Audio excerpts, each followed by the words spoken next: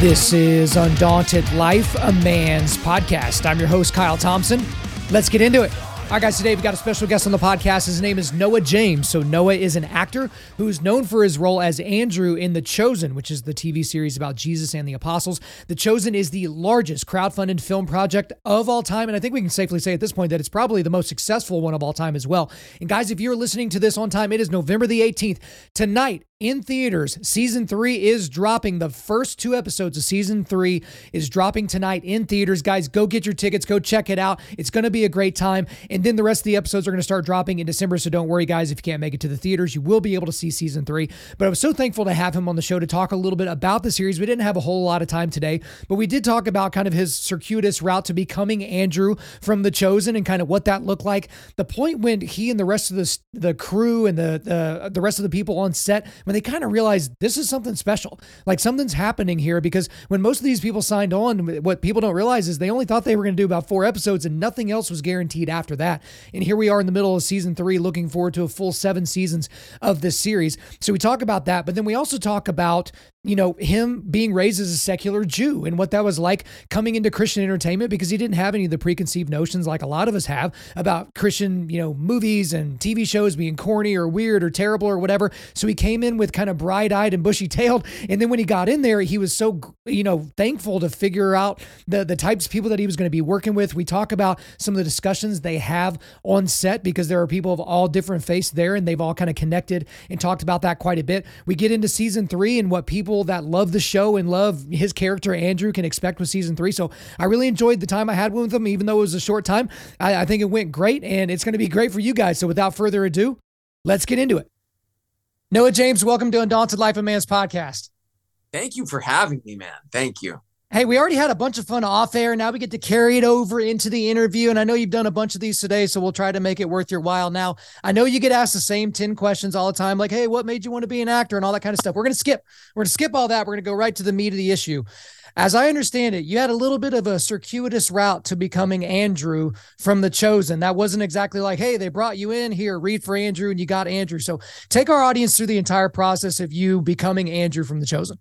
Yeah, totally. Well, it actually started a year and a half before The Chosen. I auditioned for this short film, The Shepherd. I auditioned for The Shepherd and then didn't get it. I just went in one time, you know, read for the casting director. They put me on tape, went home, never heard again, which is not uncommon in the acting world. And then a year and a half later, I come in and audition for The Chosen, which I had no idea was even connected to that short film, which, you know, went viral.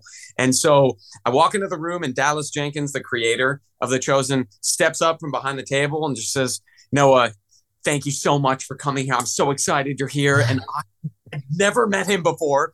I was like, he thinks I'm someone else. Yeah. So finally, I had to tell him, like, dude, I think you are thinking I'm someone else. He said, no, you auditioned for The Shepherd. And then I started to connect it. He's like, yeah, you know, you were like up for the role. And we specifically asked for you to come in for this, which I had no idea about. And I've never been so thankful to not get a job before, because missed out on about 3 days of work. And now I've been a part of this show for 4 years. I've been able to play this character. It's just been an incredible ride, and it's totally changed my life for the better. Well, the thing that's interesting about that, listening to you just now and also listening to any of your coworkers, I guess you could say, the other people that are on screen, is you all seem deeply thankful that you're getting this role, because it's always good when you have a job to keep getting that job and to keep getting paid to do that job. But talk to me a little bit about how, I guess, just how thankful you are to be in the position you're in, because, I mean, you guys didn't know when you signed on to this thing that it was going to become a global phenomenon. No, I mean, when we started, we did the first 4 episodes of the first season. That's it. And then we went home. We had no idea whether we'd be able to finish the first season even. And so when we left, we just said, well, I hope to see you again, and that was it. And then the fact that the next year we came back, we finished the first season. And then when 2020 hit, the show really took off. And I think a lot of people were looking for a show like this, looking for a sense of hope and renewal that the show brought. And then once it really hit an audience, we were able to come back and do more. And I think what it is we're not just thankful, obviously, to have this, quote unquote job. It's not really about thankful that we are a part of something that people tell us all the time that it has affected their lives for the better. It has saved them from really dark places. It's helped them through some serious illnesses or family situations. And to hear that day in and day out, it's incredible. It's humbling. And that's why we're so grateful, because it's so rare to be a part of a project that, touches people that way. Yeah, absolutely. And Noah, one thing that I've noticed as well is that you all realized that at some point this was going to be special. And it seems like right in the middle of season 1, you realized that this is going to be special. But you kind of know what most people know, which is that a lot of Christian content is not good. Like it's awful. It's corny. And was there any, consternation coming into a Christian faith-based type of project, knowing what some of the other things end up looking like? Well, I just had first of all, I actually come from outside of the Christian faith. I have a Jewish secular upbringing. I had no idea what I was going to be involved with. And when I got on set, it was the most welcoming, amazing cast and crew. And we all came to this project with just the utmost respect. And we wanted to tell this story as well as we possibly could. And I'm telling you, man, we put our blood, sweat, and tears literally into this. And it's so cool to have a cast and crew that approaches it with that much passion and just wants to tell the story, because we see how much it affects people globally. We know how much this story means to people across the world. Yeah. And so to us, it's we just do our best every single day to come in as early sometimes as that may be, as hard as the sun is shining that day. We just try to come in and do the best work we can. And hopefully that shows on the screen. Well, that's interesting. You come from outside of kind of that Christian faith-based space. So, would you consider yourself right now, are you still secular Jew, or is that kind of something that you're still in the process of figuring out? Well, I am Jewish. And, it's funny because to me, it's coming at this from the outside. Right. Right. It's almost been what better way to learn about the teachings of Jesus or to hear the Sermon on the Mount? I didn't know about the sermon before the show. And then one day I'm standing there amongst 2,500 people hearing those words. It's almost like there's no better way to learn about the teachings of Jesus. I'm sitting at the table across from Jonathan, who plays Jesus. And I think that gets lost. I think a lot of people from outside of the Christian faith, I don't know, get sometimes maybe pushed away, or they see things that aren't really just what is the message of Jesus, right? What was he saying? And to me, it's been really eye-opening. It's been, I think my mind has totally opened to this in a way that I may have had reservations about in the past. It's also working with Dallas, the creator of the show, is this incredible dude. And I don't know whether I would have ever met him if it wasn't for working on the show. And we have these, deep conversations, all of us, cast, crew, about, the meanings of life, the teachings of Jesus. And it's been nothing but eye-opening.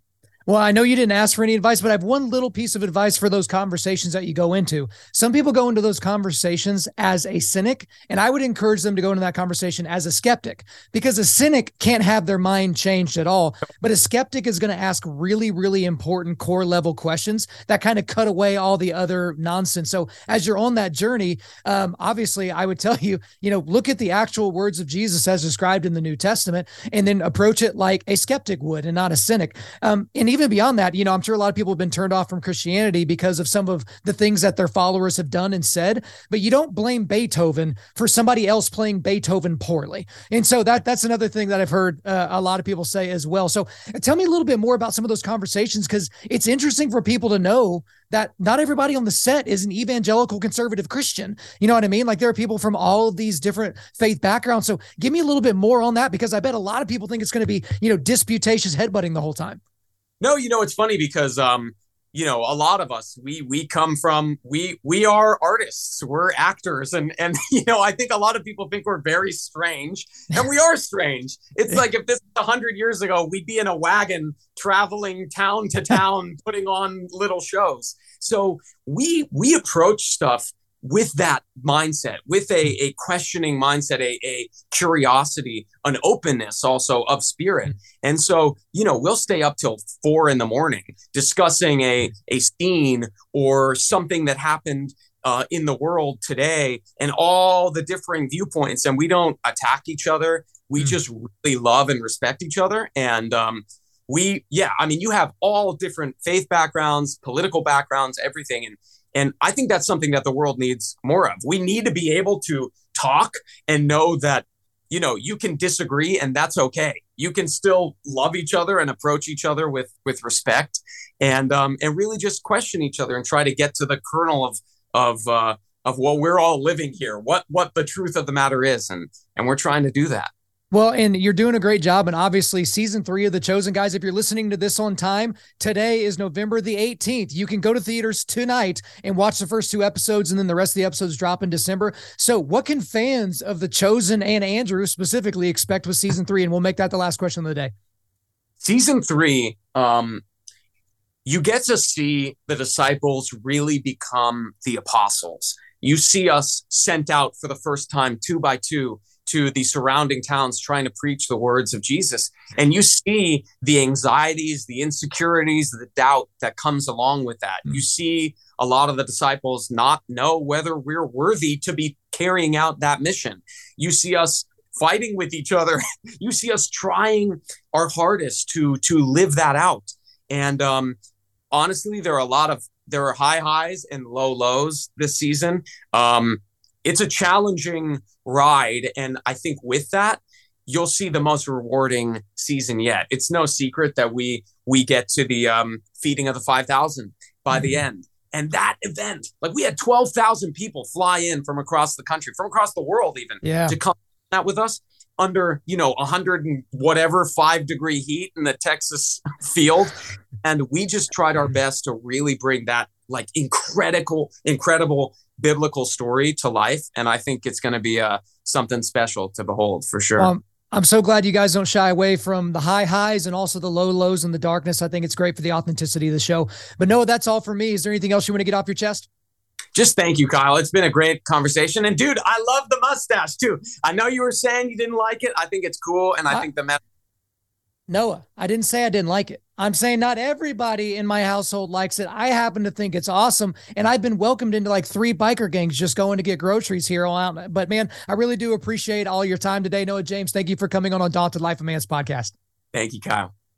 There you go, guys. Hope you enjoyed my interview with Noah James. But before we let you go, we are going to do a quick resilience boost. At Undaunted Life, our mission is equipping men to push back darkness with content that forges spiritual, mental, and physical resilience. So the link I've got for you today is linked to where you can go and watch and support The Chosen. Guys, go and check it out. It is well worth your time. All right, guys, thanks so much for listening to the show. We do appreciate it. Wherever you're listening to this, please subscribe, rate, and leave us a positive 5-star review. If you want me to come speak live at your event or on your podcast, just shoot me an email to info@undaunted.life. That's info@undaunted.life. Follow us on Instagram and like us on Facebook, and check out our website for everything else, including how to donate to keep more content like this coming your way. Just go to www.undaunted.life. And as always, we want to thank the band August Burns Red for allowing us to use their music for our content. The music on this podcast is their song Cutting the Tides, which is off their 10th anniversary re-recording of their album Leveler. The links are in the description. I'm your host, Kyle Thompson. Remember, keep pushing back darkness, keep forging spiritual, mental, and physical resilience. Keep seeking the Lion of Judah.